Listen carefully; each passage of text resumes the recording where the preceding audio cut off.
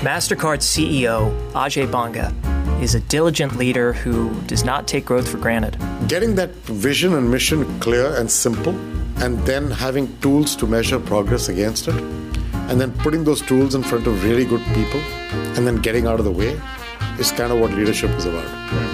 And leadership is not about doing it yourself.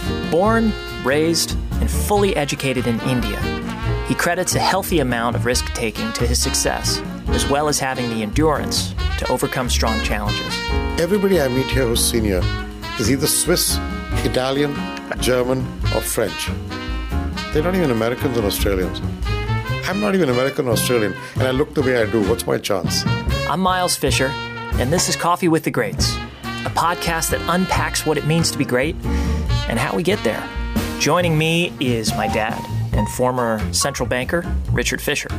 In this second episode, we talked to Ajay Banga about his family history, what he learned from his parents' struggles, how he gambled a promising career at Nestle to go down an unknown path that would lead to him becoming the CEO of one of the largest financial services in the world, MasterCard. There's some things money can't buy. For everything else, there's Coffee with the Greats.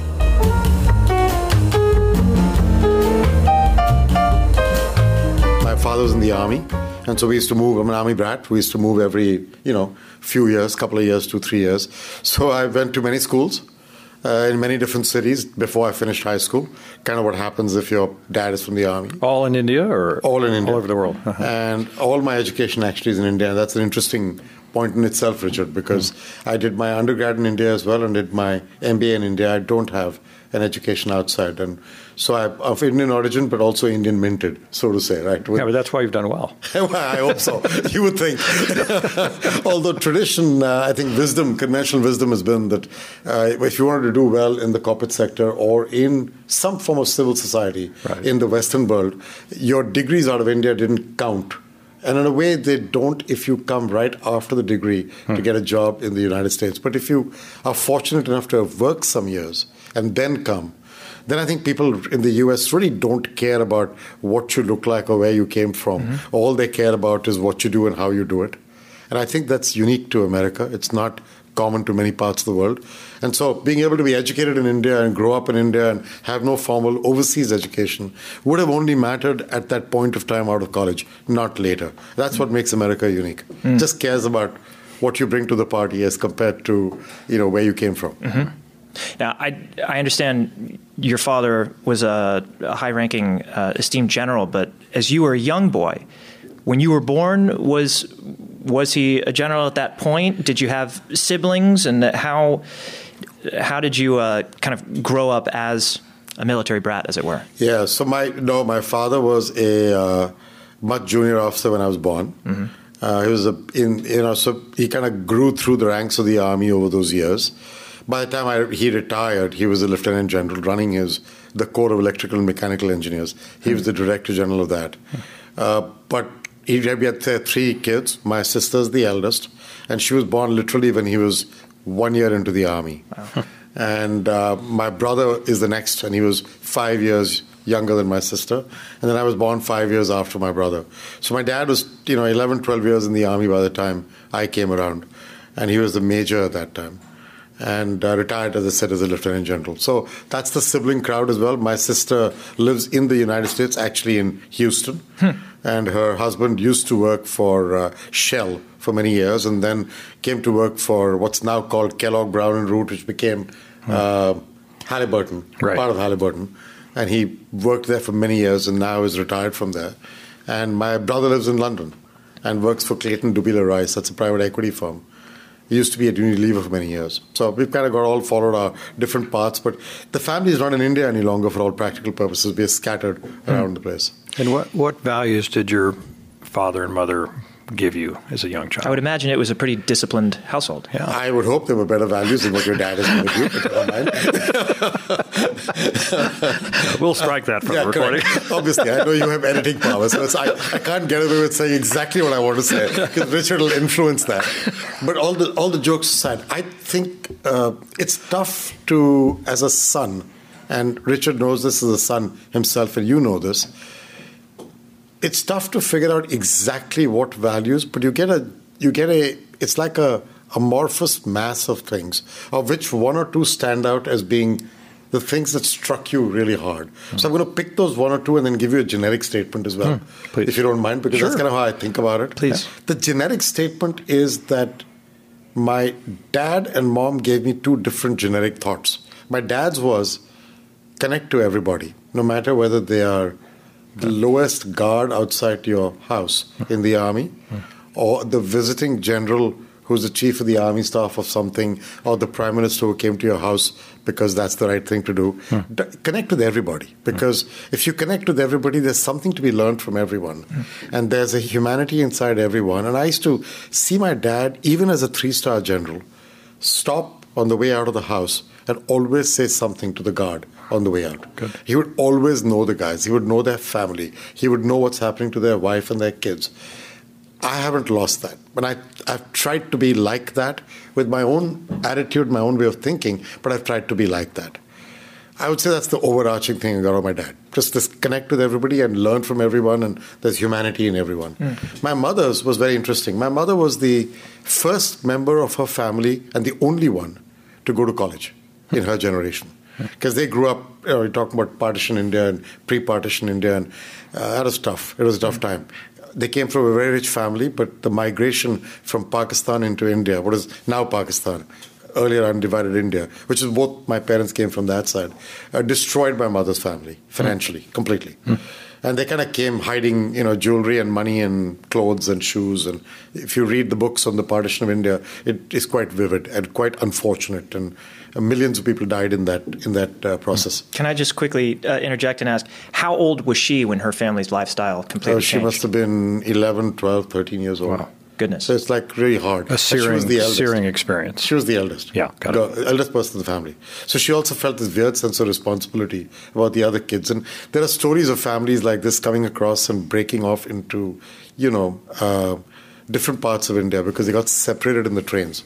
And they were young, so they didn't know how to find each other. And remember, this is 1940. No Google, no phone, no nothing, no Facebook, no nothing.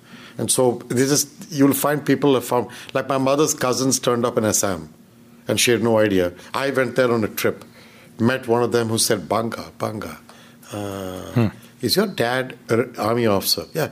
My cousin was married to him.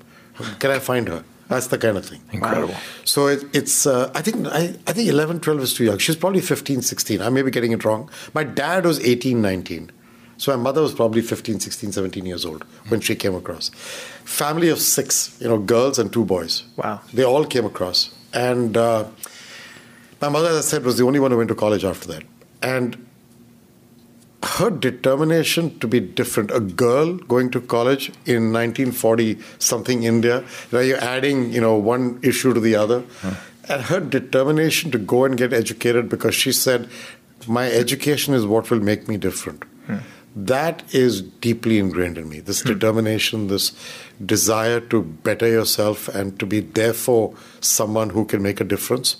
That's her trip. So my dad's trip was connect to everybody. My mom's trip was make yourself better because you can get educated and don't let anybody tell you otherwise. Right? That's kind of her thing in life.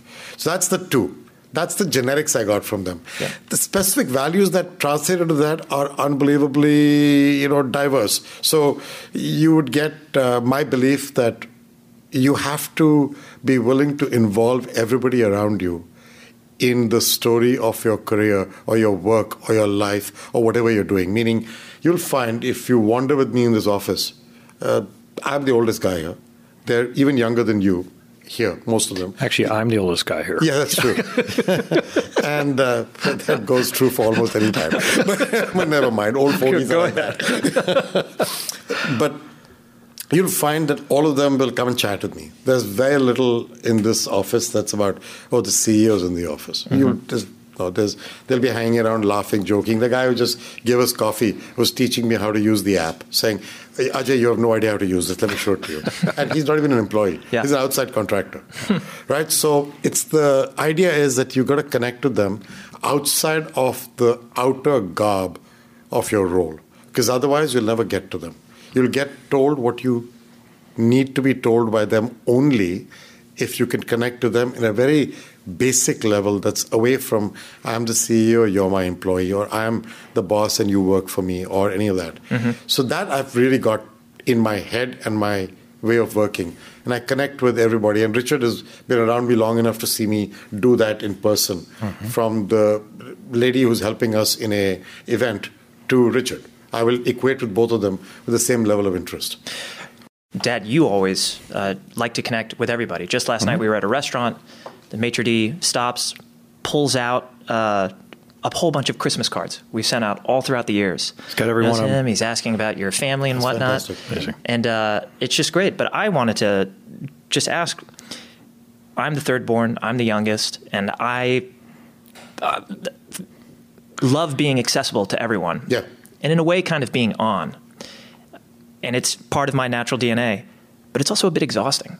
How do you stay charged up? And when you do your deep thinking, is it in isolation? Because I constantly feel almost obliged to be accessible and open for everyone, but it does take a big battery. You know, being a CEO is classified by people as being a very lonely job. It is lonely only if you don't take people with you. Loneliness is a state of mind. And if you don't take people with you, you will feel lonely. Because it is true that in a CEO's job, everybody who comes to your office probably has an agenda. Because they're coming there to either seek approval for something, or to dispute something that you may have as an impression about something they're doing, or to make you think well about them, or there's something going on. Sure. They're not coming in to shoot the breeze and pat you on the back. Yeah. They really won't be. Yeah. That can translate into loneliness unless you do what I told you at the beginning, which is reach out and exactly what you're saying, be accessible like your dad and you.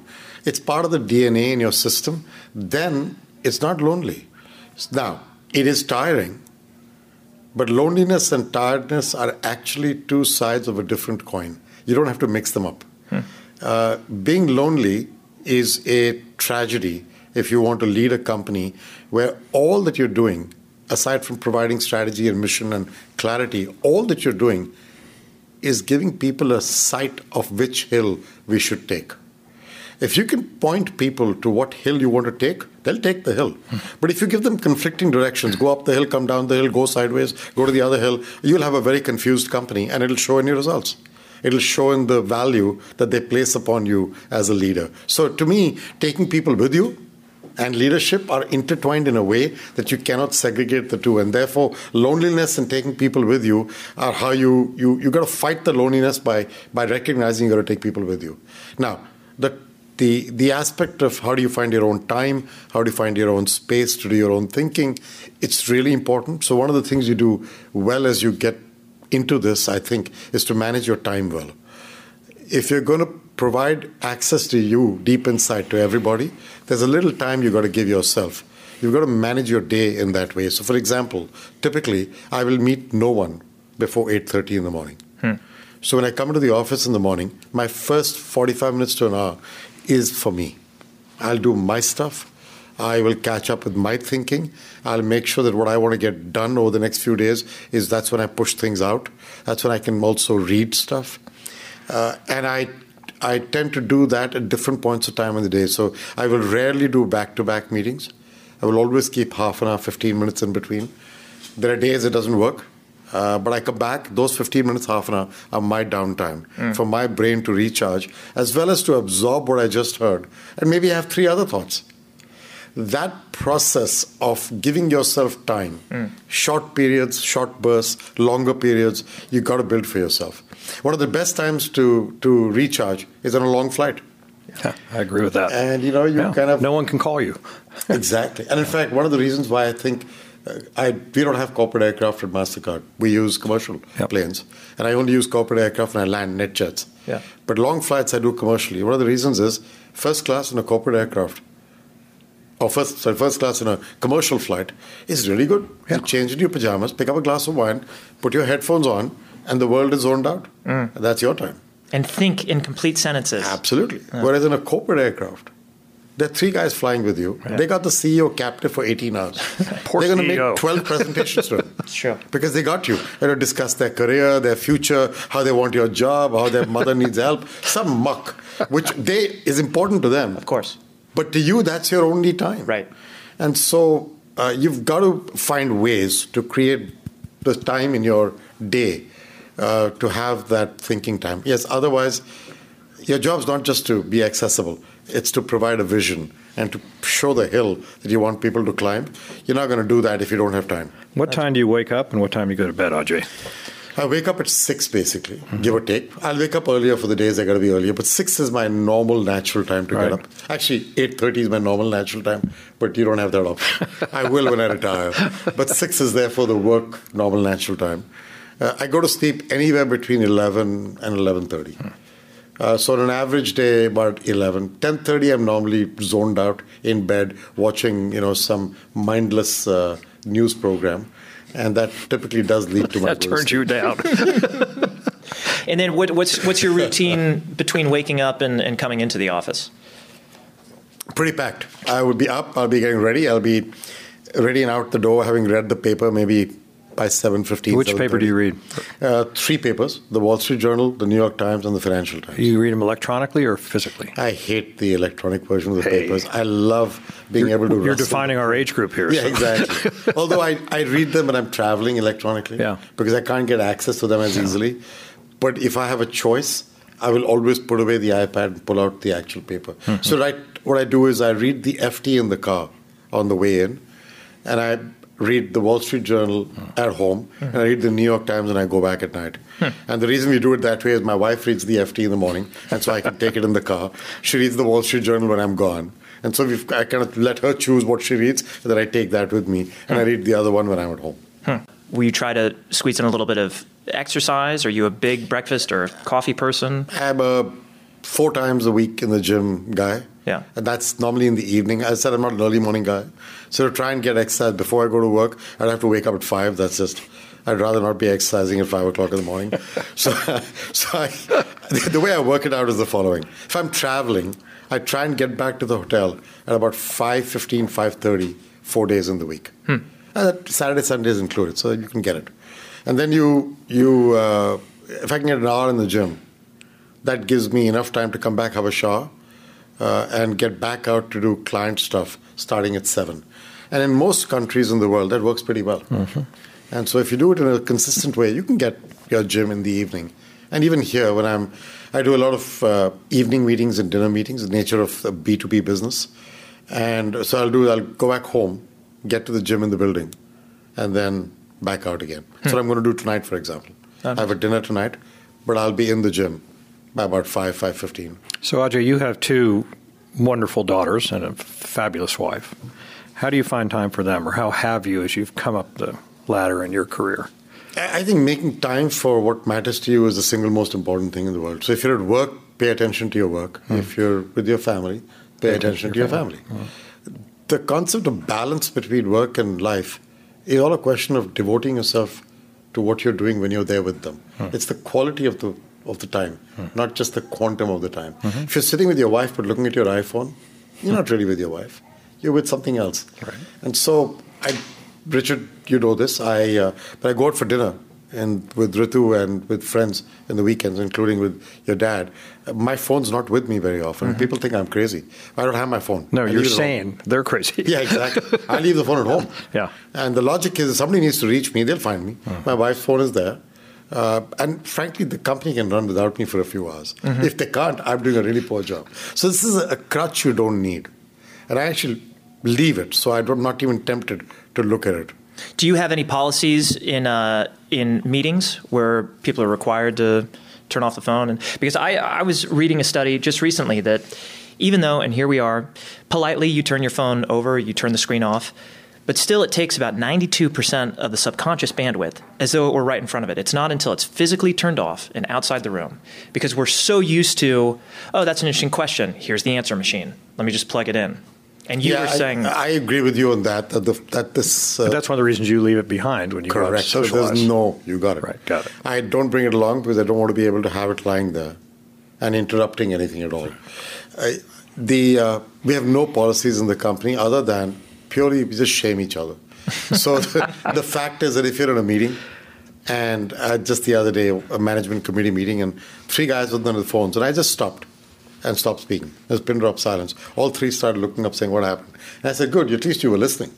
because I wasn't sure that you could hear anything given what you were doing. So do me a favor, give us all the respect of your attention. Otherwise, how would you feel if I was speaking and I was on this, you were doing this? I feel bad. So you know what? Go outside if you have an urgent issue. Take care of it and come back. I get it. You're running a business. You've got very serious problem, no problem. But generally, stay away from it. And, if you do it once or twice, it kind of becomes part of the culture. You'll find in our office, by and large, there are very few people sitting in a conference room, if you wander around, who are looking at their phone. They just won't. The odd ones will. There'll be an urgent call, the guy will walk out. It's just no real policy. I don't need the policy. I need you to believe. And that's the principle of management in this place, is that what you do is interesting, but how you do it is more interesting. And I'll pay you for both. And I'll reward you for both. And I'll recognize you for both. And I will give you guidance if you don't do both properly. And you should do that for me. And once you do that back and forth, it becomes an open, honest exchange culture of, I like this, I don't like that. What you didn't sound good to me. The way you said that to me was awkward. And therefore, all behavior, phones, conversations, management guidance, tough discussions, shouting matches, all have a context of what you do and how you do it. So you can shout. Just remember that you got to pick the guy up at the end too. Yeah. And that's the logic. Don't keep the frustration inside. Get it out. But just take the guys with you. So that's defined as having a hand on your back, not on your face. Right. And it's very simple to say it. It's really hard to live it. Every single interaction that you do with a person in the company. That hand on your back, not on your face, is a really important basic philosophy. That's a great phrase. So go back to your family, there is a question of manners. You obviously were raised with good manners and discipline. Social media can really interrupt good manners, don't you think? I do actually you're into a topic that worries me a little bit, which is that technology, for all its goods, after all, the phone is transformative. Right. From hailing an Uber to being able to connect to your family in an emergency or otherwise. It's transformative and it's got great value. It's the democratization of technology that's making all this happen. At the end of the day, years ago, before the printing press came, priests interpreted God's word for you. Then came the printing press and they got printed Bibles. You could read it yourself. You may not understand it, but you had a chance. And then came Encyclopedia Britannica. And you could get knowledge by buying books, but only the rich could afford them. Then came Google, and everybody could find the Encyclopedia Britannica online. So technology is an unbelievable democratizing tool in so many beautiful ways. It takes away the arbitrage that you get from class and caste and accident to birth. The problem is, the other side of that is, if you become a slave to it, then all you've done is replace one caste system with another one. Excellent. And it's defined. You may not want to call it a caste system, but that's what you're doing. You're basically paying attention to something else rather than the person you're with. And right now, you're with that person because you're lucky enough to be human and leading a life. Man, if you're alive, it's the best thing in the world. But the whole value of being alive is the person you're with as compared to staring at a screen to communicate with somebody else all the time. When you need to, by all means. But how about enjoying the person you're with? Sharing a space rather than being some other space. Yeah. Well, and we started this interview. You said it is important to you to connect with everybody at every single level. And the world of connectivity, but it's a false connection. Your tentacles are out, but you're not using 100% concentration to really tangibly connect with anyone. Maz, that's actually a good point. And I'd say to you that the concept of connectivity is a unfortunately misunderstood word. Connectivity is not the ability to somehow push messages out or pull messages back. That's just the very basic standard of connectivity, which is what these mediums tell you they're doing. Real connectivity is when you connect and bond and connect really deep inside that says, I understand why Miles is doing this, and I understand why he's speaking like this. He's trying to find an answer to something which matters to him, and he has a development point of view. Let's say, I get that about you. I'll answer you differently from, he sends me some Facebook post that says, I love connecting with people, right? How does that mean? It means nothing. Right. And so I'm not saying it's either or. I actually think these are complementary tools. I think technology, as I said, is a great arbitrage remover. You should use it.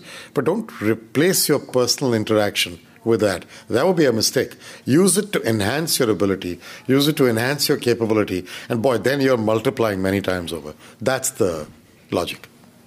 When you were going back to you, a young man at university, did you know that this was a field that you wanted to go in? Did you know that you wanted to manage a large global company? Who were you? What were you studying? I didn't have a goddamn rat's ass clue. I had no clue. What I did have was the idea that I told you, my mom's thing of determination to get better. I knew I was going to do something with my life. I had no clue.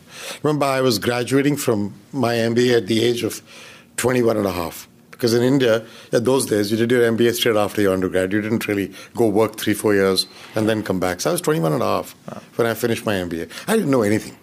I barely knew how to find the men's room. That's kind of what I knew. But I'd done an education, and it was from one of the best schools in the country, and I'd done really well there. And I'd met my wife-to-be. We weren't married. We couldn't afford to get married. We both broke. You met together as students? Yes. We were business school classmates. Oh. And so that's all I knew.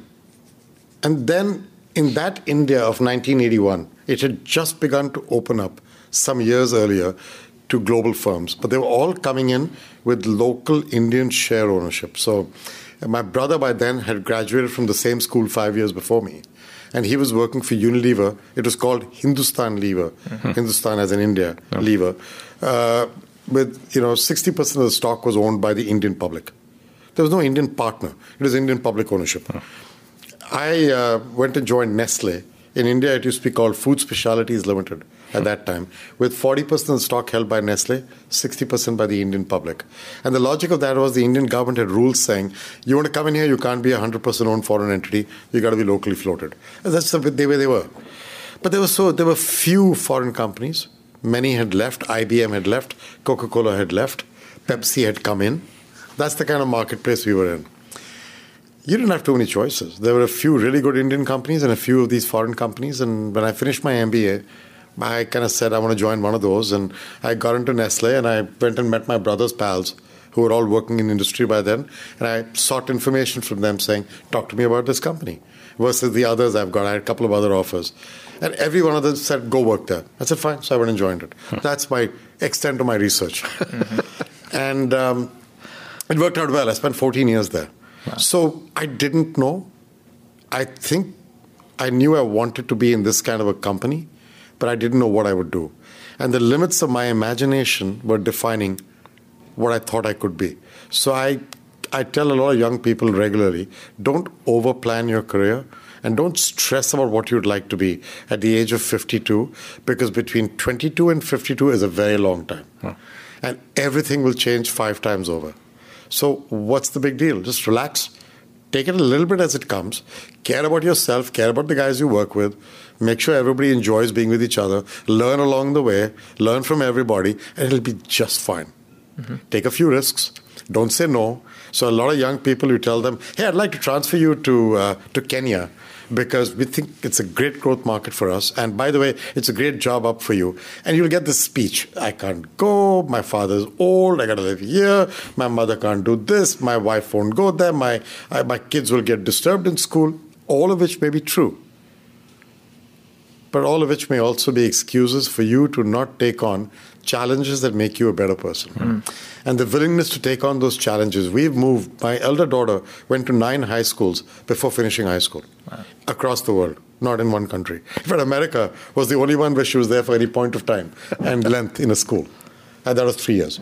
So, and they've grown up just fine. As your dad says, they're wonderful girls. He knows both of them. He's been personally helpful to both of them. They just are... They need no help. Yeah, but it's like mentoring. It's helping. Yeah. I think your dad does that really well. So at the end of the day, having the willingness to take a risk and move and take it as it comes, as compared to over-planning. If I go to Kenya, then I may miss that job in London, which means I won't get the next job in the United States 6 years from today. It makes no sense. The company structure will change 5 times between then and now. Our priorities will change. Those jobs may not become as important as they were. So stop over-planning and take it a little bit as it comes. It tends to flow pretty well if you have faith in yourself. Can you share with us an experience in your life where this was unexpected and you weren't as much in the present tense, thinking about the future tense implications, and it ended up being a wonderful experience? No, I could give you every one of my moves. Really? That's how many I can give you. I left, I was at Nestle 14 years. As I said, I was 34, 35 years old by then, 35. I was the youngest ever this, the youngest ever that. So it's basically, the messages being given to me were, you're like going to go places. And I was progressing very rapidly.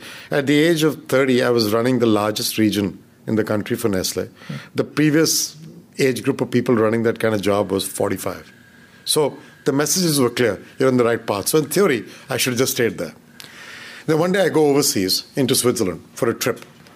And I have the great fortune of meeting a guy who was a very senior person in Nestle, who kind of said to me, you've got a great future ahead of you, blah, blah. And I said to him, can I ask you a question? Everybody I meet here who's senior is either Swiss, Italian, German, or French. They're not even Americans or Australians. I'm not even American or Australian, and I look the way I do. What's my chance? And he said, quietly, after a little thinking, it's a great question. I don't know. But I do know this. You've got a long way that you can grow before you need to worry about that. I said, that's fair. And I kind of came back and said, boy, that's an interesting piece of information because of his honesty. And Nestle is a terrific company, don't get me wrong. I learned a lot there. A lot of the things I use today in management came from those 14 years. And then someone said to me, American companies were entering India, and this is 1994, 95, pre-Google. American companies were entering India, and you should think about joining an American company because they don't care what you look like and where you came from. And I said, really? I said, yeah. So I said, okay. So Pepsi, through a recruiter, reached out to me to say, we're starting the restaurant business in India. Would you like to do it? I said, sure. And that's how I left Nestle. With this unbelievable pathway of career growth, somebody said to me in a party in the evening that American companies don't care. I met Pepsi's recruiters, but they did look like they didn't care. There were all kinds of people in the room recruiting. And I said, you know what, this sounds like a really good idea. What do I lose? I'm 34. Life will work out. And I went. And 2.5 years into it, I learned that Pepsi was going to sell its restaurant business. I said, look, I don't want to work for some Indian franchisee. And I'd happened to meet this guy from Citibank somewhere, and I ended up at Citibank. And I spent 14 years there, and I ended up in the top 3 guys in the company. And then along comes this offer from MasterCard and a couple of other companies in 2009. And I was running all of Asia for Citi. And it was clear that I was one of the candidates to get a chance to become the next CEO one day in the future. There's no time commitments. This one was more urgent, more immediate, and was in a field that was very exciting, technology and data. And it was a small company. So now you'll get a real answer to your question. I ran at Citi at that time 45% of the company's revenue, 50% of its profits. I used to have at one time 200,000 people reporting to me. I came to join a company whose market cap was $19 billion, had 4,000 employees, and basically I had more employees in Hong Kong City alone than the global employment of this company. Most people thought I was crazy. Now, fast forward 8 years, this company's market cap is now 135 billion, right? I now have 14,000 employees, and everybody thinks I was a genius to have done that. It wasn't genius, it wasn't foolishness. It was the willingness to trust yourself and take a risk and think about exploring new things and exploring ideas. That's all. That's why it's a long answer to your question, but I could give you these examples from my life, and I believe in them, and I advise everybody I know, including my kids, take the plunge. Don't be nervous.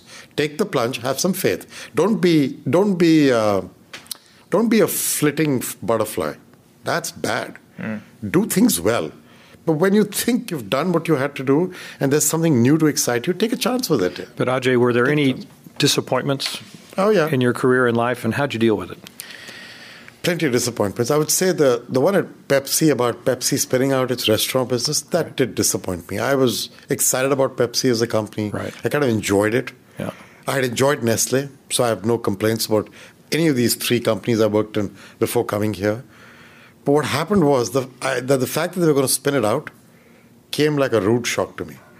I wasn't used to the idea of changing jobs for the sake of changing jobs. I'd come from a 14-year stint at Nestle. I thought I'd do 30 years at Pepsi. And then I didn't want to work for some Indian franchisee. That didn't sound right to me. That's not what I wanted. So did you feel untethered at that point? Completely. And also, how'd you deal with that? Just psychologically? It's interesting. I had picked this up mostly as rumor mongering, not as a real conversation. The guy who had recruited me into PepsiCo restaurants at that time in Asia left. And on the way out told me about it. And said, why don't you come with me? And he went to join Bass, the family. In Fort Worth. And I said, no, I don't jump jobs to follow people, man. I work for companies and institutions. Right. And so I don't know that institution. This one I know, I'm staying here. But then it worked on my head. And I realized that I would end up in an awkward position. That did make me quite concerned. The good news is, some degree of self-confidence and faith and maybe naivete, just don't know what could go wrong with life. When you're young, you're invincible. I was still young at that time, and I felt invincible. And I kind of said, you know what, it's okay, I'll figure it out. And along comes this opportunity from Citibank, and a bunch of other foreign companies were coming into India at that time. They were all looking for people like us to become their CEOs. So I had a surfeit of choices, actually, at that time. And so that helped, a little bit of naivety, a little bit of feeling invincible, but also choices. So what I tell folks about that learning is, if you're feeling nervous about something, confront it, go at it. And eventually you will find a couple of pathways out. It's a bit like in our company, everyone told me when I came, the technology is changing so rapidly that phone companies, mobile phone companies, AT&T, Verizon, companies we both know well, combining with other institutions, could easily create networks that go around you and you could be disintermediated. And I said, okay, so let's go talk to them and find out what they need and what do we bring. And they said, oh, no, we can't do that. I said, no, that is all we're going to do. That's what we're going to do. And so we did. And guess what? It's now 8 years later, and all those companies are our partners because we bring things they need. And we can deliver things for them in ways that they cannot. And they bring things you need. And they bring things I don't. So in life, confronting an issue will find you solutions and give you confidence.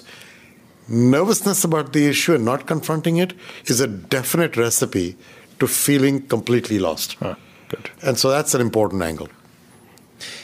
You went from consumer goods for many years, and then to financial services globally, and now technology, data, B2B enterprise. What habits or ways of thinking did you have to sacrifice and kind of learn anew as you went from really different industries and sectors? That's a great question. Let me think about that. I'm sitting here as his dad thinking, that's a great question. That's a great question. I'm trying to answer for myself, but I want to hear your answer, Ajay. I'd say the B2B versus the others is easier to answer. Let's start there for a minute. All my previous jobs were B2C. Maybe not one-on-one, maybe wide, like at Nestle. There's very little one-on-one marketing in those days. It was you did research, discovered a gap in the market, you designed a product, you made it, you attached a value proposition to it, you put packaging, you put marketing, gave a price, rolled it out through a distribution channel. Millions of people bought it or it bombed, one of the two, and then you moved on. Yep. Right? And you managed its consumer feedback loop and the like. The same, in a way, was true of banking, consumer banking. Somewhere along the line, I started getting into B2B even at Citibank, particularly when I was running Asia, because the corporate bank and the trading institutions were all part of that ambit.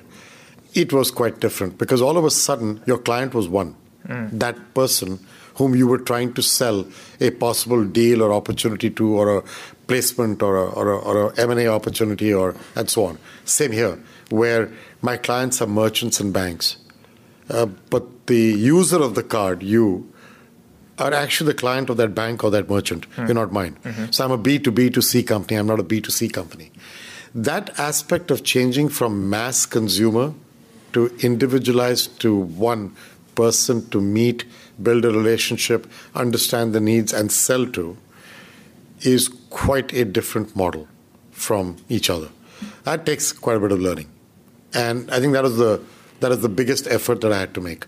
Fortunately, Citibank's last role prepared me a little bit for that in so many ways.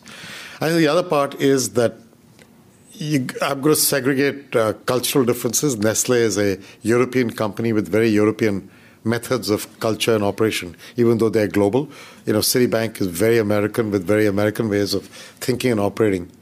And MasterCard's kind of an amorphous mass in between, a little bit of everything. And I think this is what you should be like. I actually think the earlier two lead you to approach things from an inside-out perspective.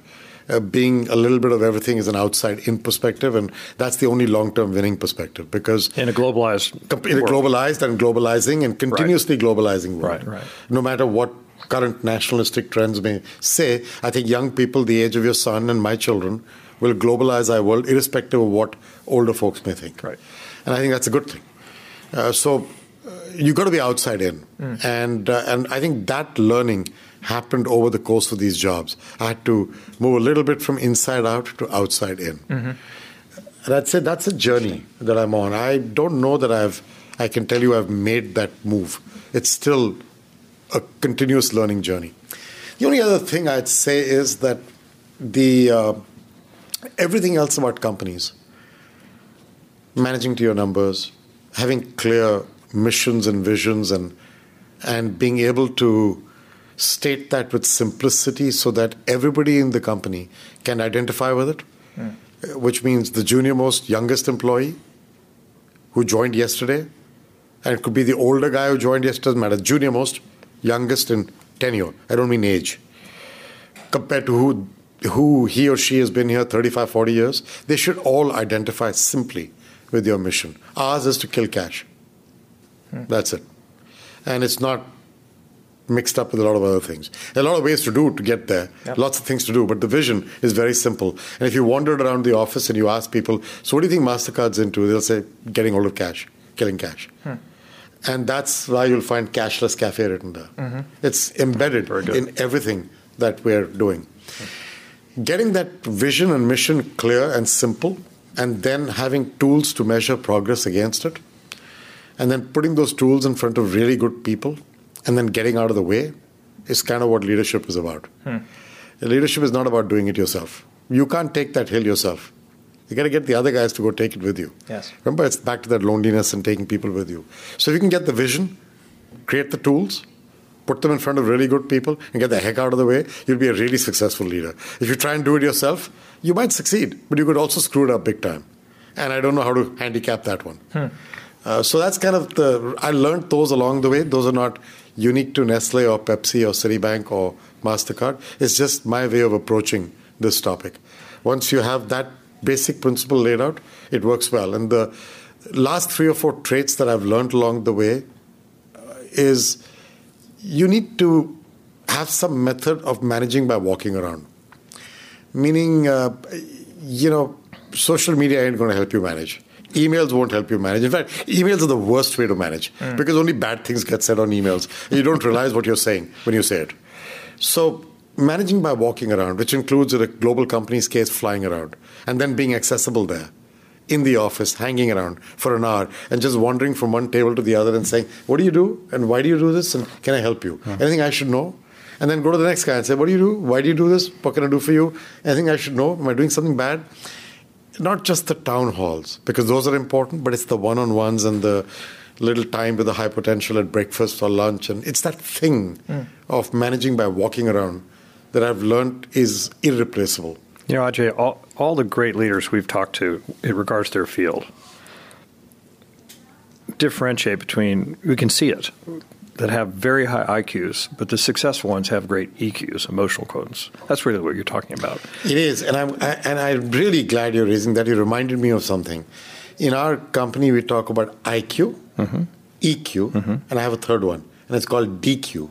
And it ain't Warren Dairy Buffett's Queen in ice Texas, cream. by the way. It ain't Warren Buffett's ice cream. I knew you were going there. I could see it in your eyes that I was going to get that wisecrack. So you notice I went out. Okay, you're and you demonstrated EQ by seeing in his eyes. That's right. See in an email. And he probably, in whatever DQ is, he probably exhibited that as well. DQ is decency quotient. Excellent. And so what I tell people is, we're back to what you do and how you do it. Yeah. The hand on your back, not on your face. All these mean the same thing. They mean Are you decent? Are you constructive? Do you care deeply about the people around you? Or is this a transactional thing you're getting done? You happen to be running this place, you've employed all these people. Yeah, they'll all do what I tell them to do. Right. And I'll get paid and life will move on. That's one way of doing it. I don't think most CEOs are like that. They care deeply about the instruments of their success. And the biggest instrument of your success is the people who work with you. Yeah. So the trick is that decency quotient.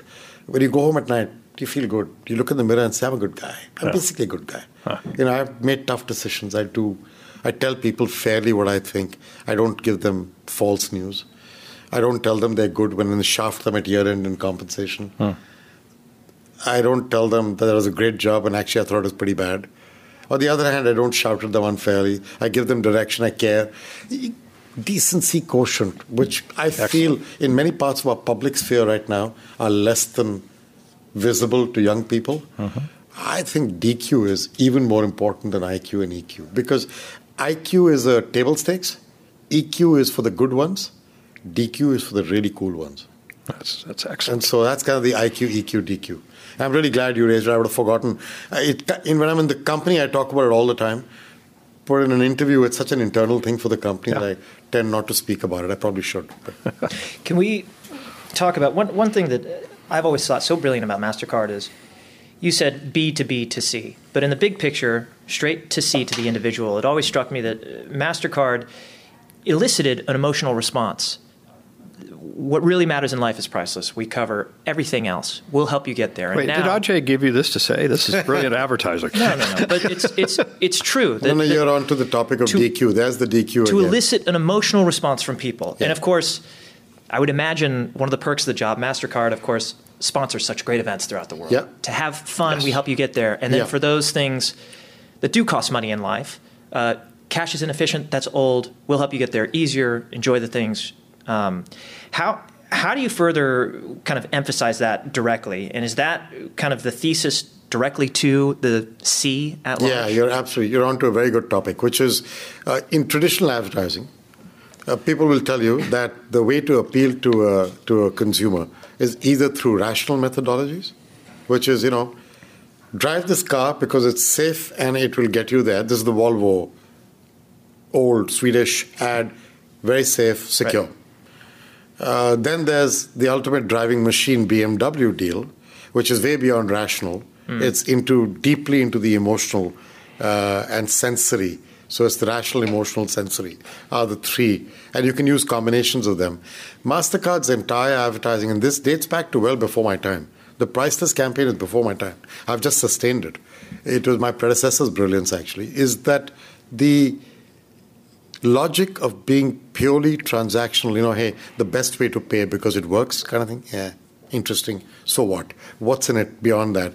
And that's where the emotional appeal of for everything else there's MasterCard came to it. Some things in life are priceless, and for everything else there's MasterCard. The emotion, the moments together, the feelings, that idea.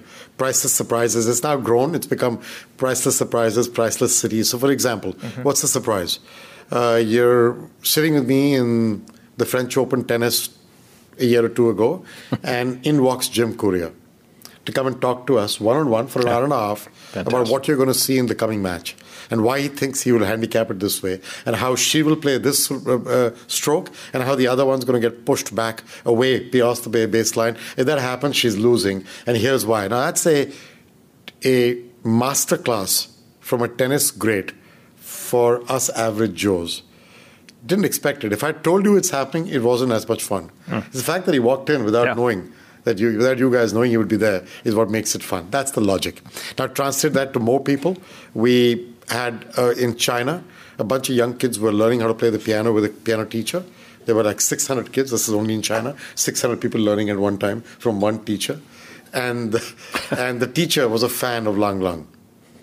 Well, we got Lang Lang to walk in from the side.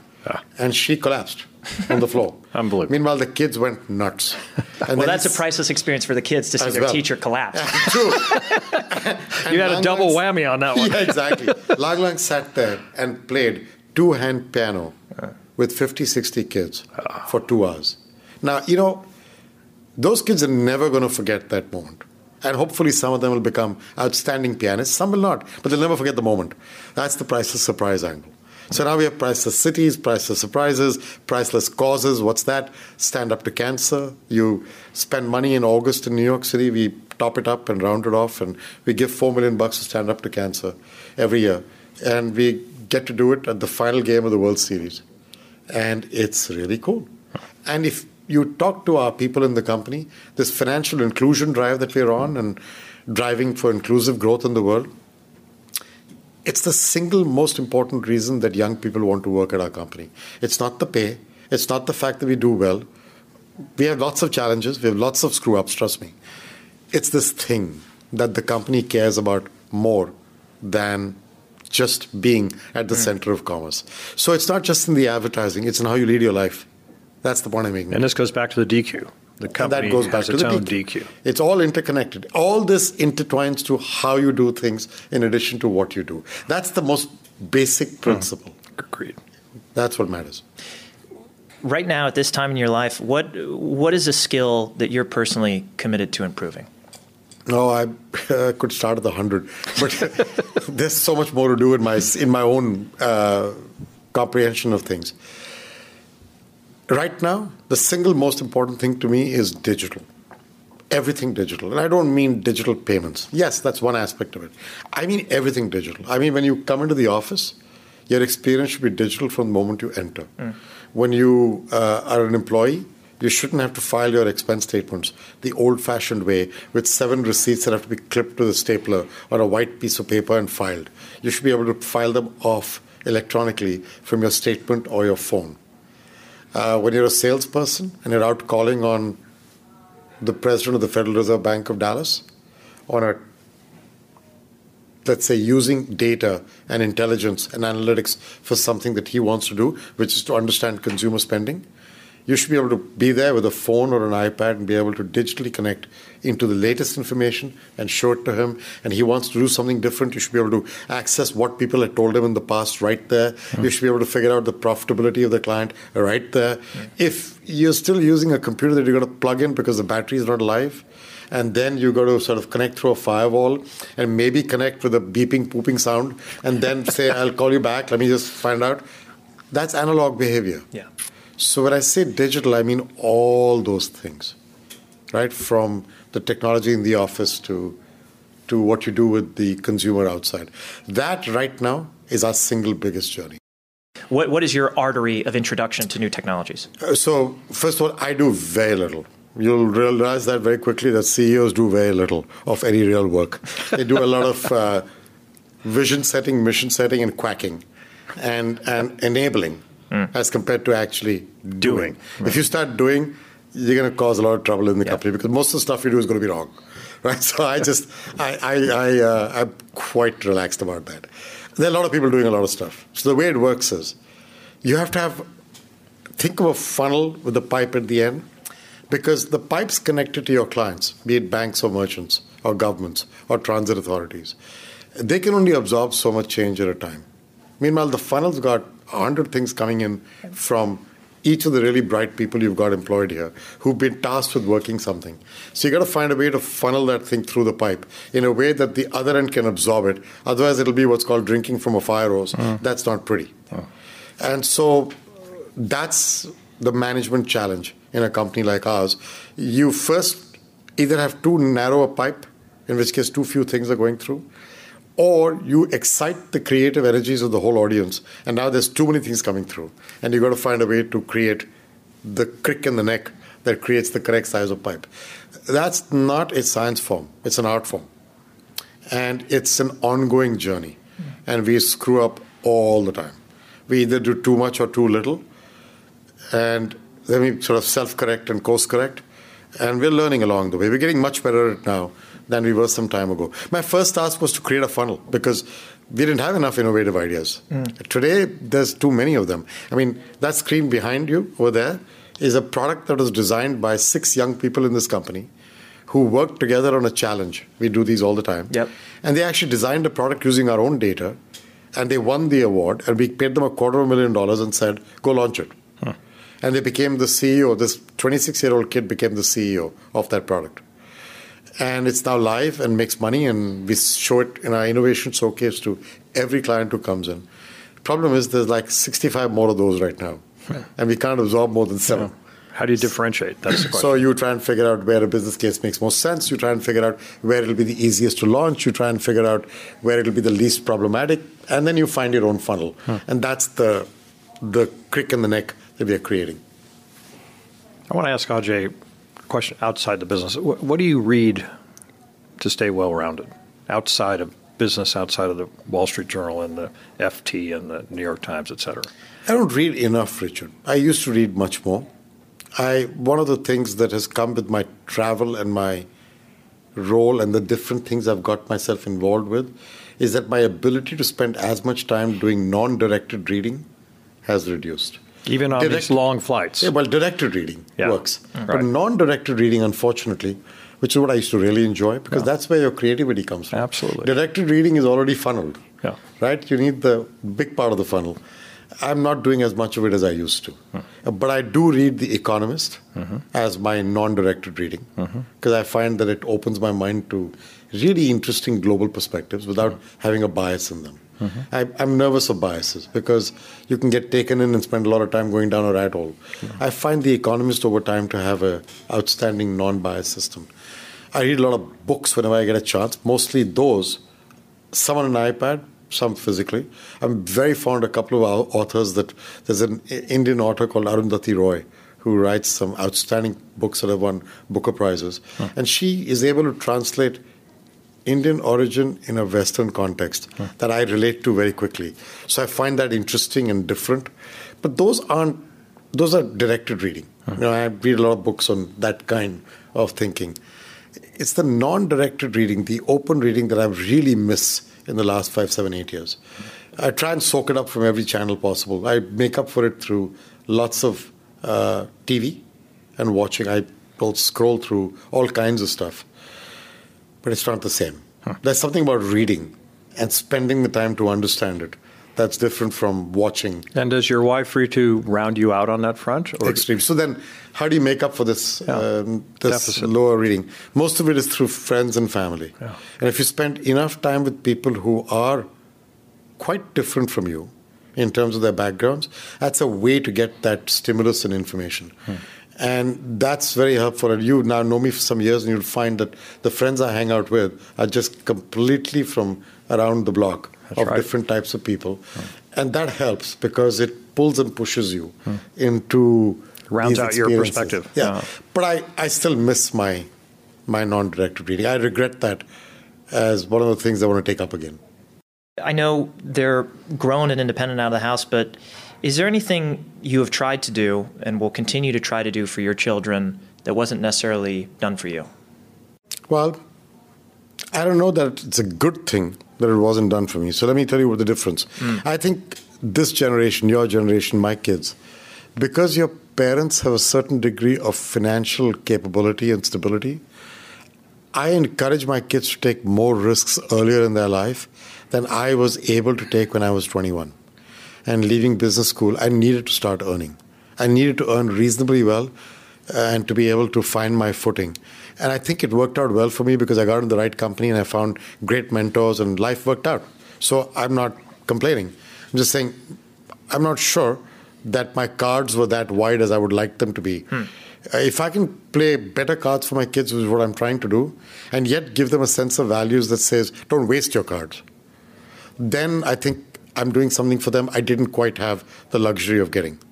That's what I'm trying. It's a hard task. So because I certainly have more financial wealth than my parents had when I was this age, and I've been really lucky to get that, I am always nervous that my kids should not take that for granted. That's a great point. And that's burden them with privilege. You have to. Yeah. It'll be the wrong thing to do. Exactly. So you have to get them to feel the pleasure and the pain of earning their way. Right.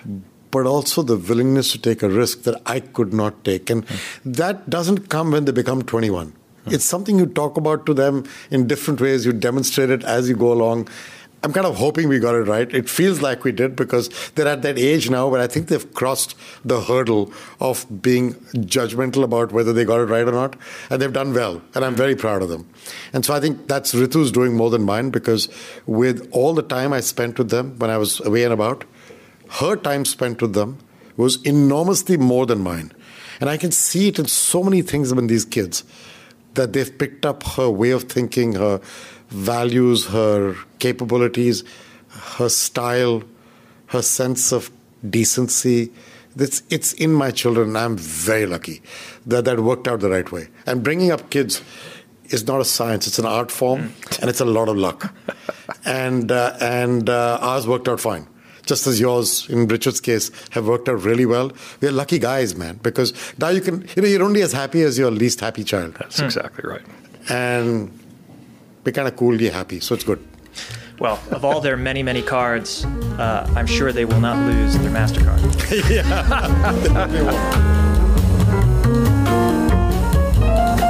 You've been listening to Coffee with the Greats. If you like our show, please leave us a review on Apple Podcasts or your favorite podcast app. It really helps others find and discover the show. Coffee with the Greats is produced by Blamo Media.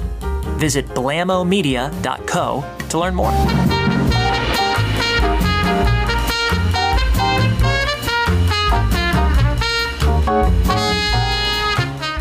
Hey, live!